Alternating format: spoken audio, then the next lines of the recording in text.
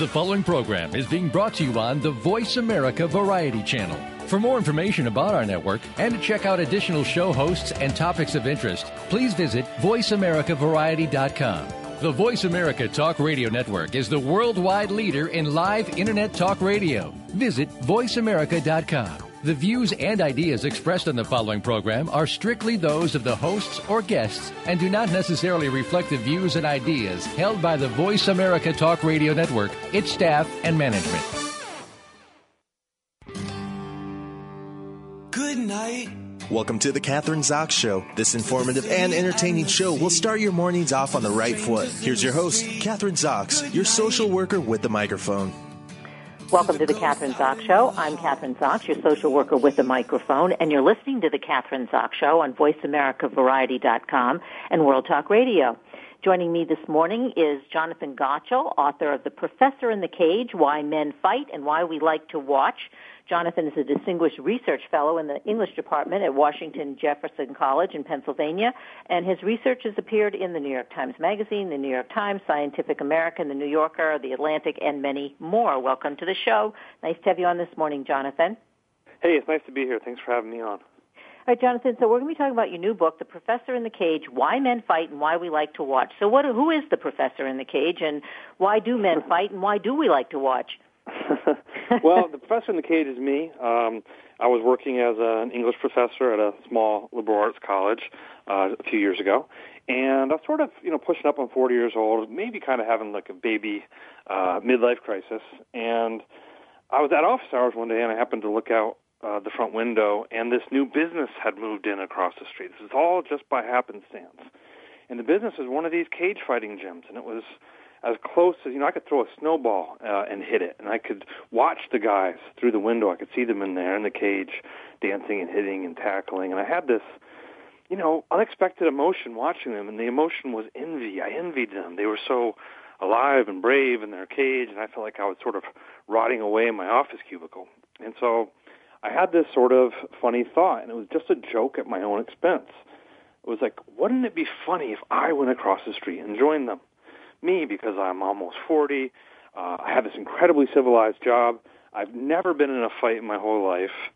And the next thought was more sober. It was like, well, maybe there's a book in that, a sort of nonfiction version of Fight Club. I go across the street. I try to learn how to fight. But along the way, I'd be asking these big, deep, ancient questions about the role that violence has played in human life. Yeah, which I think is a question we ask every day. I mean, I hear more and more either from friends or people on the radio that I interview or family, like, is there more violence today than there was before? I mean, it seems that every day there's some horrific kind of, a rape going on, killing, murders, mass murders, serial killers. So, I mean, this whole topic of violence is fascinating. Obviously, that's why it's really good to have you on the show. So, this history of violence, you say, is kind of ingrained in our culture. It's part of who we are, a part of who men are, and that in some ways this mixed martial arts, which could you explain in more detail what that is? Because there are a lot of my listeners who don't really know what mixed... Yeah, that's actually a great place to start. So, this is a sport that's only about 20 years old, so a lot of people are unfamiliar with it. And mixed martial arts began as a way of settling these old barroom arguments between martial artists. They all thought they had the best style, the most effective style. The boxers and the wrestlers thought they were best. The judo guys, the karate guys, the kung fu guys, they all were convinced that they had the single best style. So the early mixed martial arts tournaments were about putting up or shutting up. It was about taking talented representatives from each of these styles, literally locking them inside a chain link cage and having them square off in these real no-holds-barred fights. And the results of these contests were really quite amazing, quite shocking, because the styles that everyone thought were superior, mainly styles like karate and kung fu, things like this, those guys didn't just lose. On the whole, they got massacred. They got humiliated. And so what came out of these contests was a realization that no one style works. So what you had to do was mix the martial arts. And so mixed martial arts today is this hybrid sport where people fight, but they're fighting with a skill set that basically includes kickboxing, American-style collegiate wrestling, and a style of ground fighting called Brazilian Jiu-Jitsu, which is about sort of rolling around on the ground and trying to choke people or put locks on them that force them to tap out, that is to say uncle. So you're saying, Jonathan, that this particular sport, which you said, the past 20 years has grown in popularity, is the fastest growing spectator sport in America, as I understand it? And yeah, I mean, there's some controversy about this because the ratings go up and down. But yeah, over the last 10 years or so, there's really little doubt that this has been the fastest growing sport. The fan base for mixed martial arts now rivals that of hockey, which is the fourth most popular team sport in America.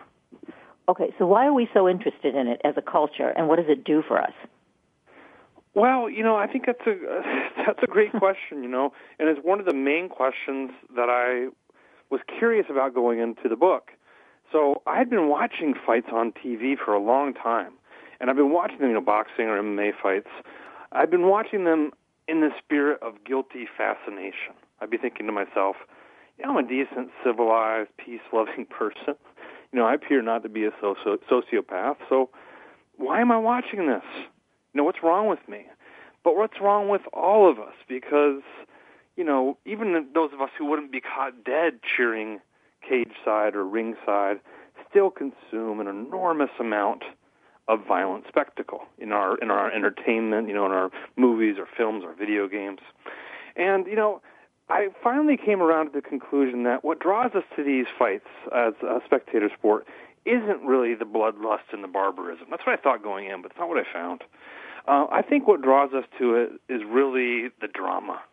These are incredibly intense, dramatic spectacles where you have kind of two heroes clashing in this incredibly decisive, climactic, sort of heroic moment. And there's a sort of drama it's very hard for us to resist. Like the Roman Colosseum, I think that's one of the examples that you give. I mean, are we no different, or it's a very similar kind of situation? Are we getting our aggressions out, or we're able to express these emotions that we don't do? Like you say, we're law-abiding, most of us, law-abiding citizens, so we don't do that on an everyday basis, but we can do it by watching these violent kinds of sports, I guess. I mean, when you're talking, I'm thinking about, I graduated from Boston University, huge hockey team. Yeah. And I am a pacifist, or I don't know if that's how I define myself, but I guess so. Yeah. Anyway, but boy, did I like going to those hockey games, and they were brutal. We all tell ourselves that. We all say that we hate violence, and yet we slurp it up. Huge quantities of violence in our entertainment products. I think violence, even more than sex, is the great staple of our entertainment economies. And so if you've ever been to a hockey game, and you've been to hockey games, you'll know that, the crowd, it may cheer, the crowd may rant and rave, but they go native. They go crazy when that fight breaks out. So yeah, I don't. The gladiator comparison, I think, is a pretty good one. I think it's imperfect though. The main imperfection in the gladiator comparison is that the gladiators were slaves. For the most part, almost all of them were slaves who had no choice in the matter. The difference with modern combat sports is these guys do have a choice in the matter, and especially in mixed martial arts, it's a very middle class sport. The main competitors for the last 10, 15 years now have mainly been college-educated ex-wrestlers with white-collar options outside the cage. When we watch fighters on TV, we almost reflexively go for an exploitation narrative. Why would they be doing this? It must be because they're poor, they have no other options. That exploitation narrative, which worked very well for gladiators, which worked pretty well for boxers, doesn't work at all for mixed martial artists. Okay, so explain the whole concept to us. So where does this, why are they doing it? Why are we watching them? And it seems to me in your book you're saying that this is it's a good thing for us, that it is. Yeah. So how does all of this play out in terms of being good for our culture to be watching these violent mixed martial art people they're not slaves, they're quite the opposite, as you say, middle class people who have choices to do other things. The first thing is, I went into this project with all the stereotypes about this that most people have. I went in thinking, you watch the guys in the cage, and they look like savage maniacs, and so you assume they must be savage maniacs. They must be violent, dangerous bullies. But then I went into this culture. I lived and sparred and trained inside mixed martial arts culture for about 3 years, and I found that none of that was true. These are ordinary young guys. Most of them are not doing this because they get their jollies from beating people up. Most of them are doing it because it's the most intense challenge and tests that they could find. They're guys who are looking for a bit of a quest in their lives, and mixed martial arts gives it to them. Now, you asked about this idea of this being kind of a good thing. Well, that was sort of the big idea that ended up running through the whole book. The book is about something that I call the monkey dance. And if you've ever seen a nature video, you'll know what I'm talking about. If you've ever seen that nature video where you see these two elephant seals clashing in the surf, or these two mountain goats, cracking skulls on a mountainside, biologists call those sorts of contests ritual combat. It's the way that animals have developed to figure out who is bigger and stronger and tougher and fitter without having to fight it out to the death. Now, humans are animals too. We seem to like to forget that. We're complicated animals, we're cultured animals, or we're animals still. And the monkey dance is my name for human versions of ritual combat. Everything from deadly duels to verbal duels to the play fights of boys to sports, including rough sports like mixed martial arts and football. The key thing about these contests is that they oftentimes look silly and destructive. Maybe they'll look like ridiculous macho posturing and bluster. But on the whole, they're a good thing. On the whole, they give people a way to work out their hierarchies and thrash out their disputes in ways that fall short of all-out violence. They channel aggression down relatively safe pathways.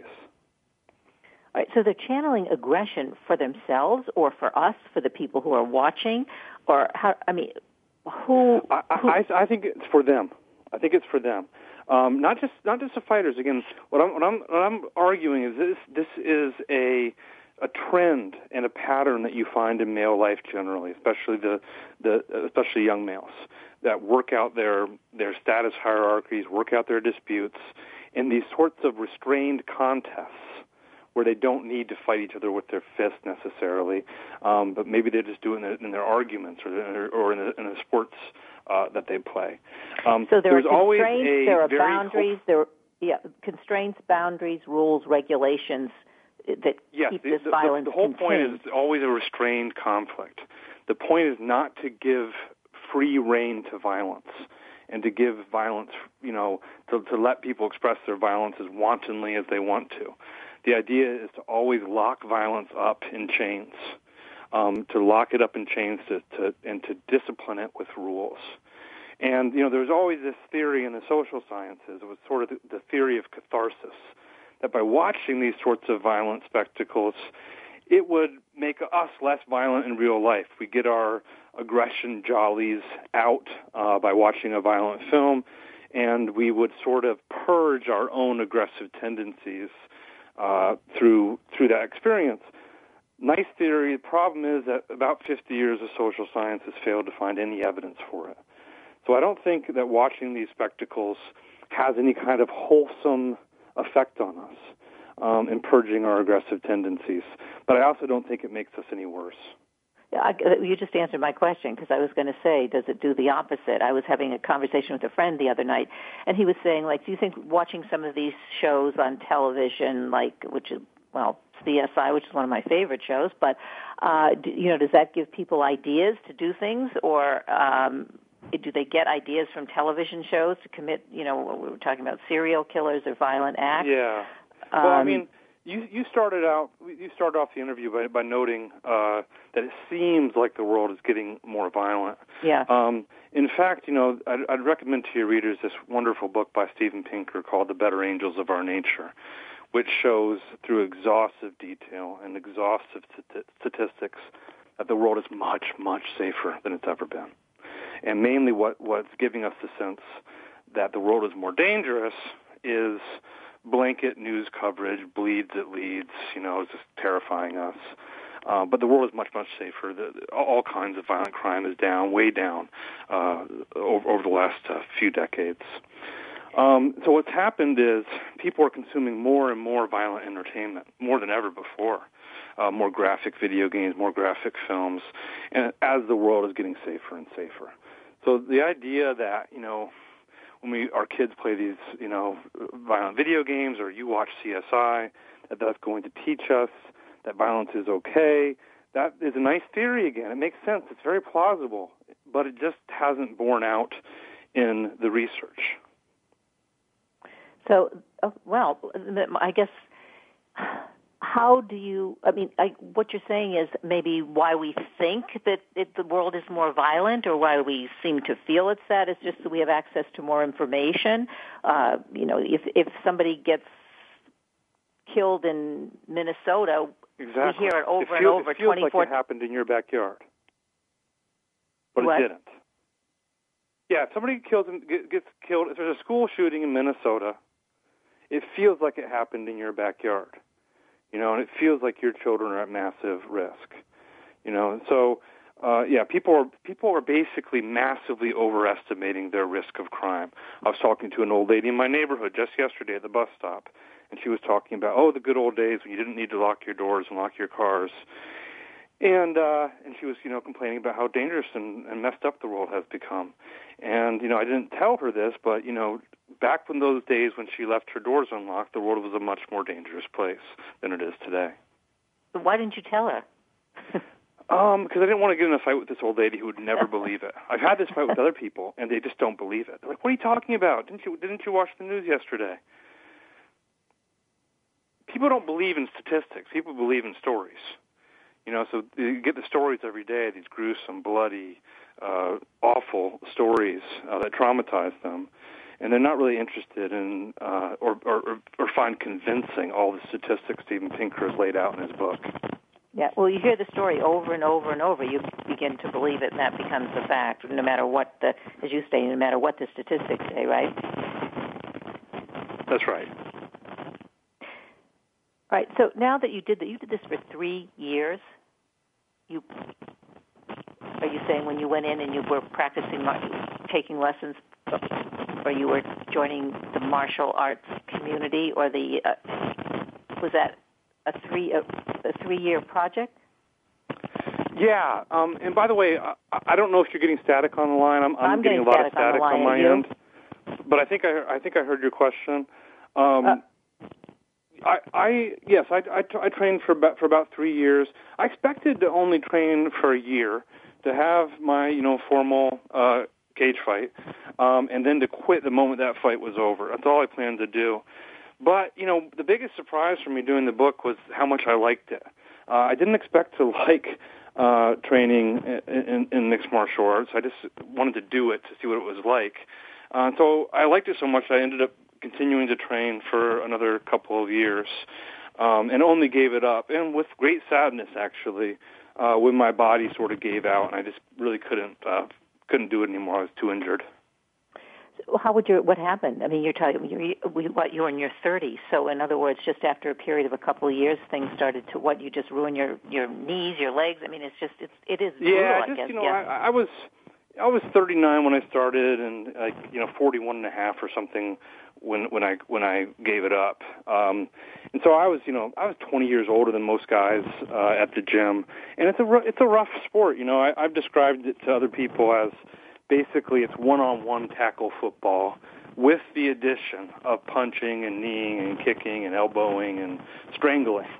And so but it made you build feel up good. a you're lot saying of you injuries. Really felt good. I mean, this was supposed to be it was obviously research project, but at the same time, you felt really good doing this violent kind of stuff. There was it got your testosterone going? Because that's my next question. Where do the women fit into this? I think, again, this is why it was so valuable to actually do the participatory research rather than just look at it from the outside.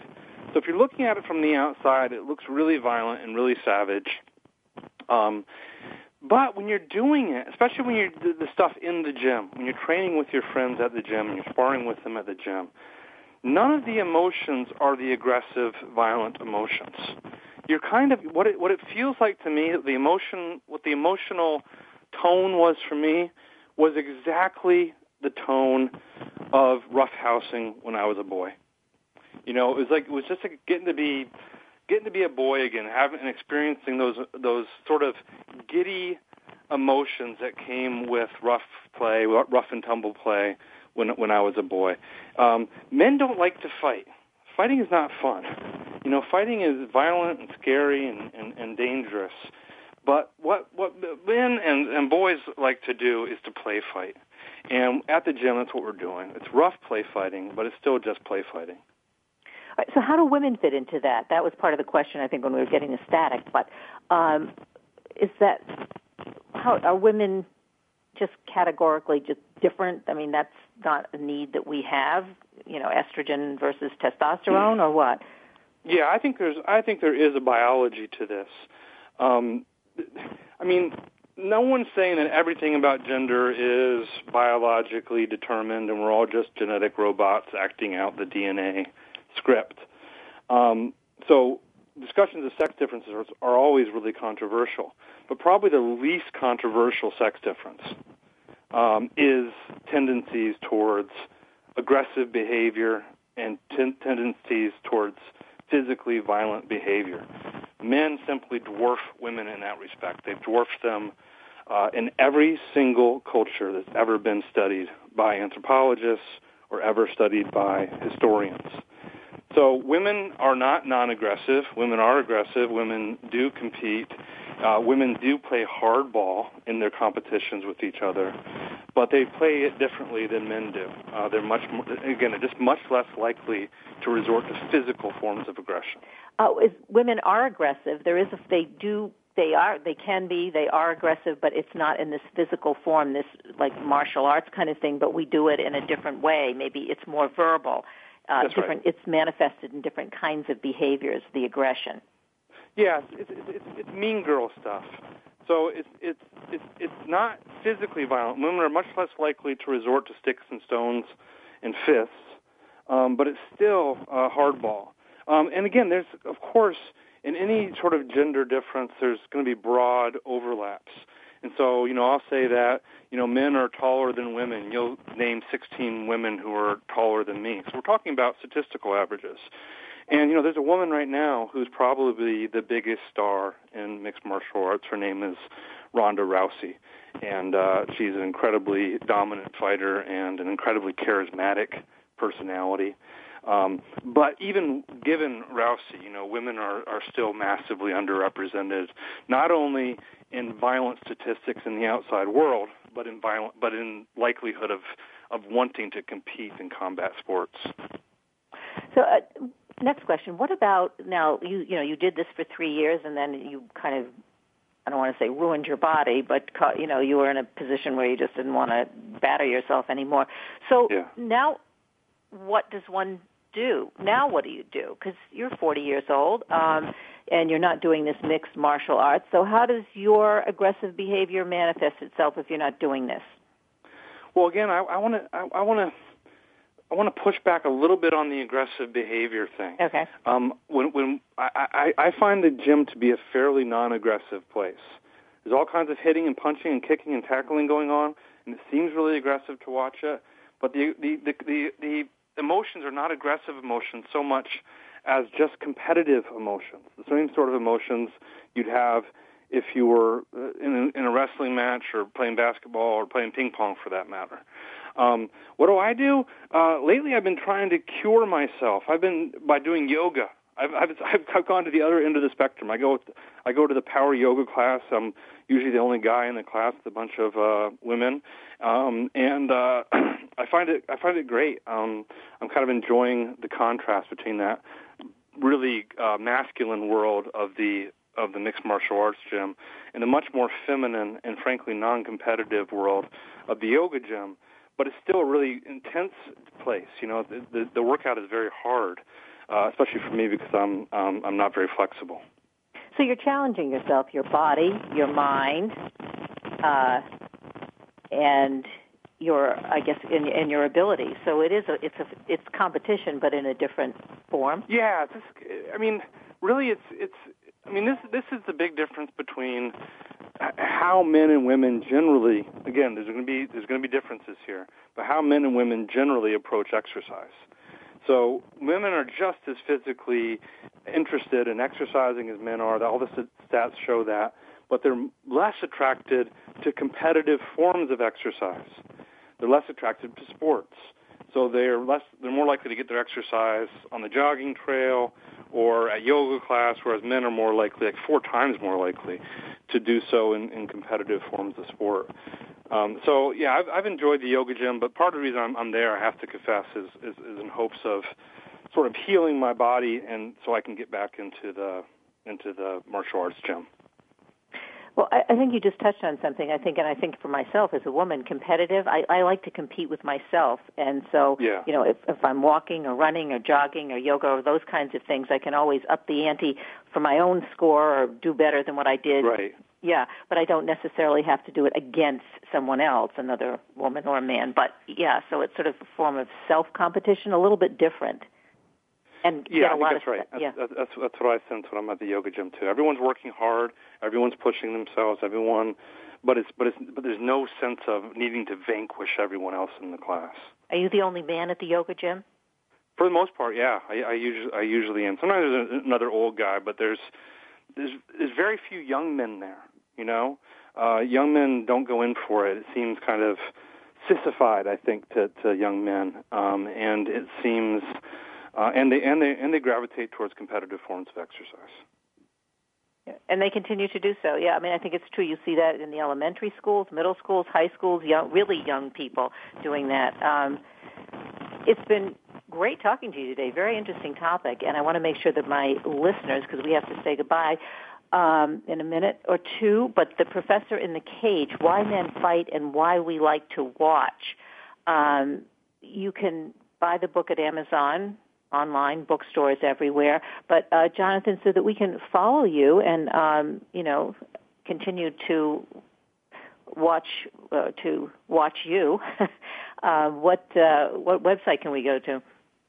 Oh, just my name is JonathanGottschall.com. Yeah, and you also I'm also out there on Twitter, something like Jonathan Gotch or something like that. I also watched one of you have a TEDx. I think you did a TEDx program. I saw one of those, not on this book, but on another one. Yeah, on the last book, on the storytelling animal. Yeah, which is great. Keep telling your stories. Great to have you on the show today. Thank you, Kathryn. I appreciate it. Yeah, thank you. Jonathan Gottschall, The Professor in the Cage, Why Men Fight and Why We Like to Watch. We're going to take a short break right now. I'm Kathryn Zox, your social worker with a microphone. And you're listening to The Kathryn Zox Show on VoiceAmericaVariety.com and World Talk Radio. Don't go away. We'll be back in a minute.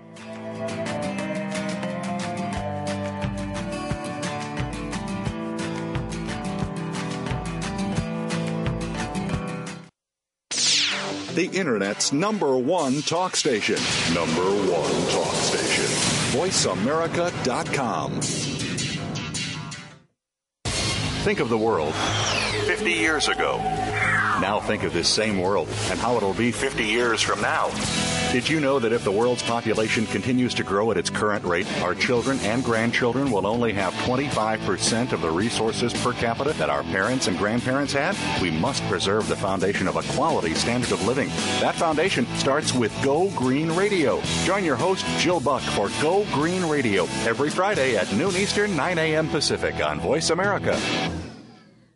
Family caregivers face some tough challenges every day in caring for a partner, parent, child, sibling, friend, neighbor, or even coworker. You are there to provide the care that these people need after everyone else has gone home. Family Caregivers Unite with Dr. Gordon Atherley will provide you with a social networking experience. You'll hear from experts and others who are experiencing the same things, and together you will promote a common cause. Tune in to Family Caregivers Unite, live every Tuesday at 1 p.m. Eastern, 10 a.m. Pacific on Voice America Variety. The Internet's #1 talk station. #1 talk station. VoiceAmerica.com.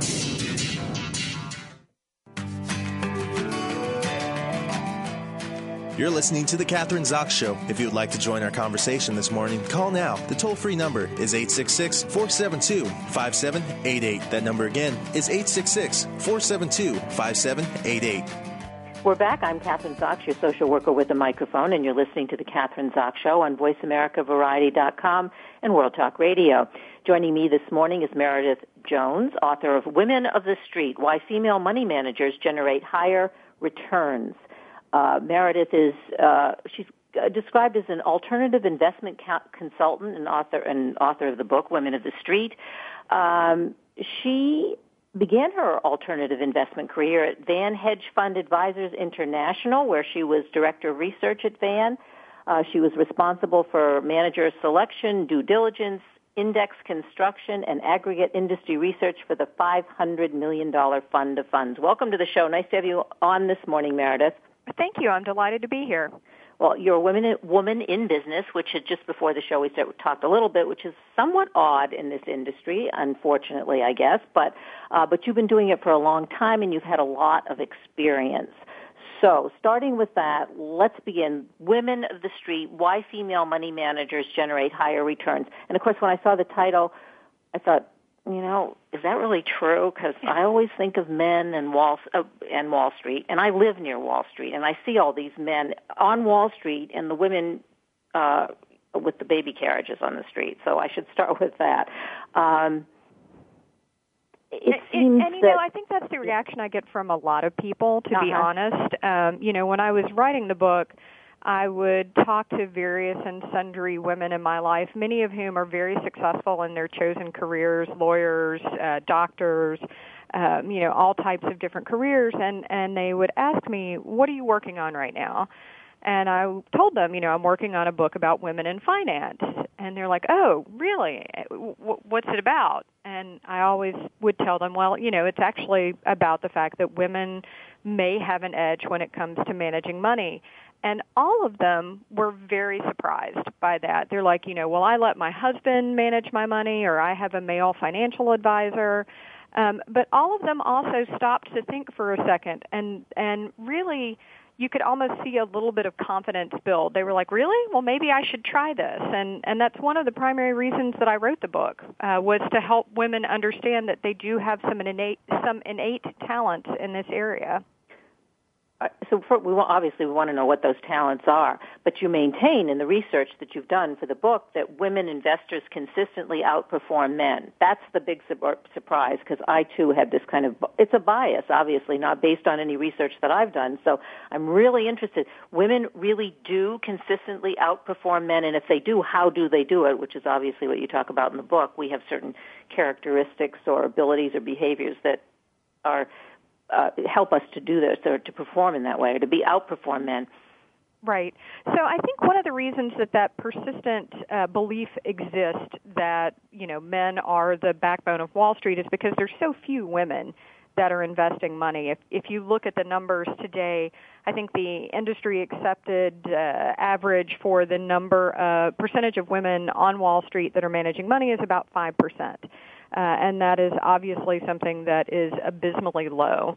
And so when most people think about Wall Street, they can name a lot of male money managers. I think everyone is familiar with, Warren Buffett or Julian Robertson or George Soros or John Paulson. I think that those monikers are the things that pop to people's mind when they think about successful money management. But they don't tend to think about people named, Leah or Teresia or Tura or, any female name. When I ask people to name a successful female money manager, most of them really struggle to do that. And so I think that's part of what that perception is. But when you start to dig into the numbers, what you find is something that is, I think, very intriguing.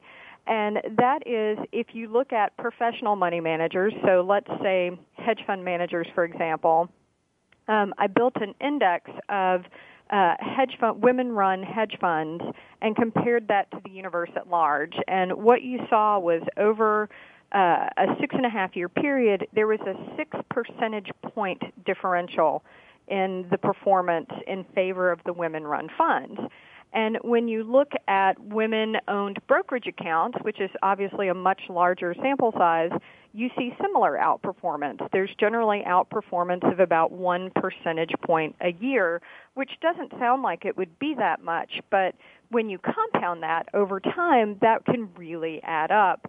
And even when you look at women-run 401k or IRA accounts, you see some significant outperformance there as well. So in a Vanguard study of IRA accounts, they looked at men-run and women-run IRAs, and what they found was that during the financial crisis, so 2007 to 2009, women actually generated a return that was about 3 percentage points better than men. So there's a pretty significant body of evidence to suggest that this outperformance is there. All right, so 2 questions related to that. First, then why are it seems like our attitude towards women and investing is just prejudicial. It's just based on prejudice. It's not based on the facts. It's not based on any kind of research. We just somehow think in our culture that women, when it comes to money, cannot invest money in the same way that men cannot be as successful. But it's based on just prejudice? Well, it's based on there is a backhanded compliment that women investors often get, and that is that they are more risk adverse. And risk adverse can be a compliment, meaning that you are able to preserve capital. But unfortunately, when you're looking at a very profit and return-driven environment like Wall Street, risk averse is actually something of an insult. What it's basically saying is that you won't take a risk as a woman that will generate the high returns that I'm looking to get. And so that perception certainly has, I think, filtered through a lot of society, and I think that's one of the reasons why we tend to think that women couldn't be as successful as money managers. But then one of the things that you say, I guess, would be a counter to this in the book, which I found interesting, is that men are overconfident. They are overconfident. If they think something, they will maybe the opposite of risk adverse. They take too many risks because they have too much confidence in themselves, and sometimes they don't necessarily take a look at the bigger picture. And so that overconfidence gets them in trouble. Right. And, really what a lot of the research points to is that women aren't necessarily risk-averse. What they have is a different probability weighting scale. So, for example, if you're trying to estimate how high a stock price may potentially get or how high any investment price may potentially get, men have a tendency to overestimate target prices, and women have a tendency to perhaps do a better job of matching their expectations to reality. And so that very flat probability weighting curve gets interpreted as risk aversion, when in fact it's just a different way of looking at the likelihood that an investment is going to be successful. And overconfidence certainly does play a role in that. When you look at the 3 primary drivers of this differentiated behavior, what you tend to see are that biology plays a pretty significant role. Women have less testosterone than men, and testosterone causes men to often interact with the markets in pretty aggressive and outward ways. There's also some differences in brain structure that can cause women to react differently to investing and market stressors. For example, there's a part of your brain called the amygdala, and it is one of the oldest parts of the brain, and it has to do with fight or flight, so how you act when you get stressed out. In men, the amygdala is much larger, and it tends to, the way that it's connected, it tends to make men react more outwardly to stress, where women tend to react a little more inwardly to stress. And so one of the things that tends to happen from that is that women are a little bit better at ignoring market noise. So when the markets really get shaky, women are less likely to sell just because the markets are bad. They tend to do a really good job of saying, is my investment still good? And if it is, they don't get shaken out of that position. In addition, there's some cognitive issues. We've already talked a little bit about overconfidence and probability weighting, but overconfidence really plays a tremendous role. One of the things that overconfident people do is they have a tendency to act on every idea that they have because they think it's a good one. So in investing, what that translates into is that every time you think you should buy something, if you're overconfident, you buy it because, of course, you're right. And every time you think it's time to sell something, you sell it because of course you think you must be right. And what happens is that as a result, men, because they do tend to be more overconfident, they trade a lot more. And we all know that over time, trading too much can actually seriously eat into profits. The people who trade the most generally are the least profitable investors. And so the cognition and the biology and then these behaviors that come out of it, like not selling into a bad market and not trading so much, that's what really creates this strong performance of women investors, and that's something that you can see in individual investors and then also in professional female money managers. So how do we get more women at the top of the investment world? I mean, how does that work? Because given what you say, we should be doing that, obviously, but we're not, and the statistics are kind of dismal in terms of the women who are head of hedge funds and on Wall Street. I was thinking, I have a son. One of my sons went to Wharton a few years ago, and when I went down and visited him, I think Wharton was like not 50-50 exactly, maybe 45-65 or whatever, and it's almost half and half though in terms of women who are getting their MBA. Now, I'm not sure that's true in the other MBA programs or not. Is it? That's a good ratio. But what happens is you tend to see choke points at every point of the educational process and the process that moves women into these very high-ranking, roles where they have responsibility for managing money. So if you looked at the transition between middle school and high school, then you would see a drop-off in the number of women who think that business or finance is an interesting or acceptable career. If you look at the transition from high school to college, you see, again, another drop-off. If you look at college to graduate school, you see another drop-off. Graduate school into an analyst program, you see another drop-off. And so, there are a lot of reasons, I think, why we don't have the good number of women in the industry. But I think the number one thing that will change that is identifying that there is a sustainable and competitive reason to hire women. The market and Wall Street love to make returns and profits. And so I think as more research comes out and more people accept the research that says this isn't something that you're doing to feel good, this is something that you're doing to make more money, that we will see a shift in not only in Wall Street behavior and them trying to capture the return-producing aspects of having more women on staff, but also investors will demand to have access to more diverse portfolio managers, more diverse investment banking, more diverse registered investment advisors, but they will demand that in order to be able to capture those returns. Well, are you the lone female money manager in this whole sea of men? I mean, or... I am not, but I started in the industry in 1998, and as you mentioned, I was director of research for a company called Van Hedge Fund Advisors, and I did not meet another woman who did a job that was similar to mine until 2007. So almost 10 years into my career before I met someone who looked like me and thought like me. So how did you not get discouraged? I want to take, you're here you are, plowing through or pushing ahead, but here you are by yourself, kind of, I'm using the word struggling, but, surrounded by all of these men and trying to prove yourself, I would imagine. How did you do it, like emotionally, personally? Well, I think that I have a pretty similar outlook to many of the women that I interviewed for my book, and that is that I believe that that money management is one of those jobs that if you do it well, the results are very apparent, and you can't really argue with them. And so when you take that as kind of your beacon and your guide, then you can create the belief that you can do this.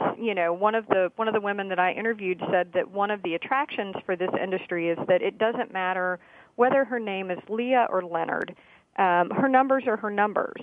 And I have tended to have that same kind of attitude that, you know, I am in this because I feel like I have some talent for it, and as long as I can demonstrate that eventually I'll get where I need to go.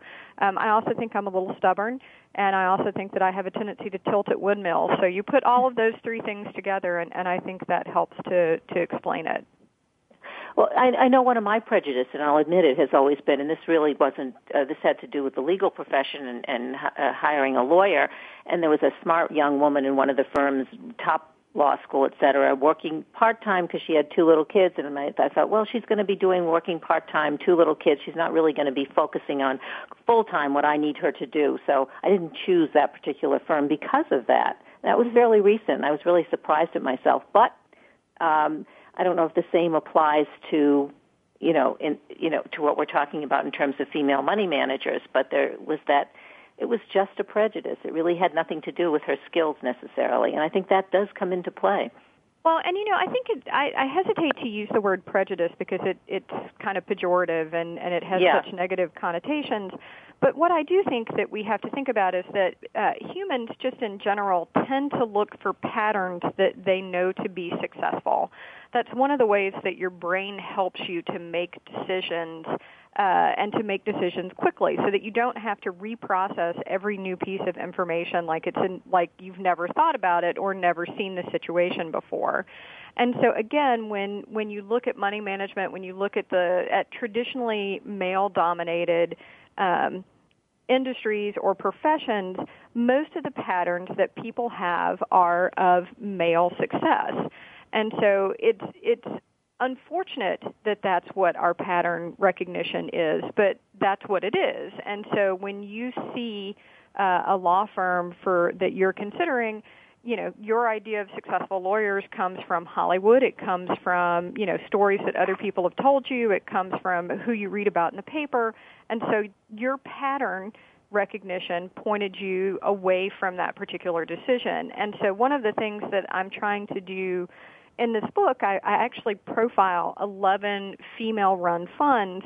I want to give people some ideas of what different patterns look like, because the only way we can change this is if people recognize that success may not look like what you think it looks like, and that's really an important factor. Okay. Well, let's talk about one of those behaviors that you talk about, women out-of-the-box thinking, for instance. Mm-hmm. That's something that women do really well. What is out-of-the-box thinking, and we do it well, and how does that work in terms of our managing money or money managers? Well, last year there was an interesting article that came out around mid-year that was talking about how 15 of the largest all-male run hedge funds all had positions in the same stock. It was AIG. And it was talking about how this was such a big deal. And I looked at that, and frankly, it scared me, because a lot of people tend to think about a diversified investment portfolio by the number of funds that they have or the types of strategies they have or the types of geographies. And they don't really think to themselves, gee, all of these, I may have 15 funds in my portfolio, and all of them may own the same thing. That's something that is, I guess, a kind of a hidden aspect of concentration, that if you're not looking very deeply into what you're investing in and what the fund managers that you invest with are investing in, you could totally miss that. And so one of the things that was very intriguing to me when I was researching this book was that the women that I interviewed had a tendency to invest off the beaten path. So they weren't looking for the next hot thing and kind of piling into what I would call trendy or hot stocks. And if they did, they tended to be one of the first people into them. So, they might be in the same stock, but they were in very early. And I think that is a critical driver of this differentiated performance, because when you have a stock that has a lot of activity, your profits and losses are going to be determined by what everybody else in that stock is doing. And so if the fact that women tend to invest in things that they understand, that they think are longer-term investments, they're not getting into things that they think that they're going to be day trading or that they're going to be getting out of really quickly in general, that can really create some additional diversification within a portfolio and theoretically can help protect you if there is a market crash and everyone starts running for the exits. Meredith, what were some of the surprises, or was there any one surprise when you were interviewing these women for your book? Any kind of characteristic or behavior that really surprised you that either many or one or two of these women had that was different than what you had expected? Probably the biggest surprise is, I did ask everybody what it was like to be a woman on Wall Street, and I guess I expected, based on, what we tend to hear in the media and based on some of the recent court cases like the Ellen Powell case and others, that people were going to have some bitterness or some animosity towards the experiences that they had had.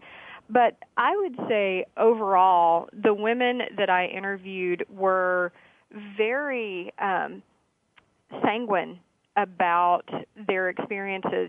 They knew they were a woman, they knew they were different, but they didn't really let that get in their way. They kept their head down, they saw the job, they did the job, and they avoided the misery as much as they could.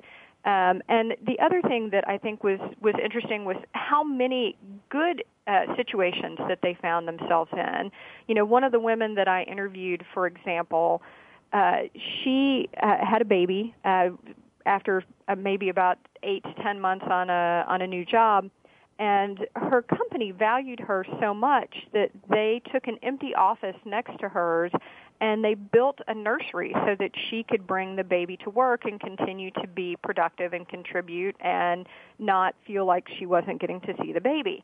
Now, of course, when the baby got old enough to crawl and crawled into the CEO's office and dumped over an enormous potted plant, that had to end. But, there were definitely concessions that were made by many of the firms, which led me to conclude that if everybody really wants a situation to work, whether there are children involved or whether there's a work-life balance question or anything like that, it worked. And I think that a lot of people would be surprised by that.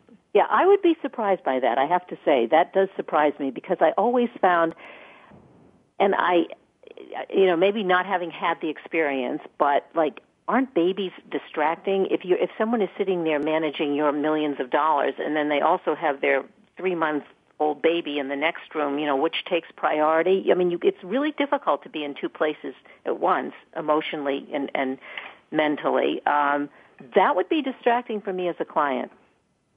Right, but like I said, what it meant was that there was actually an increased ability to focus. And of the 11 female-run funds that I interviewed, all but 2 of the women had children.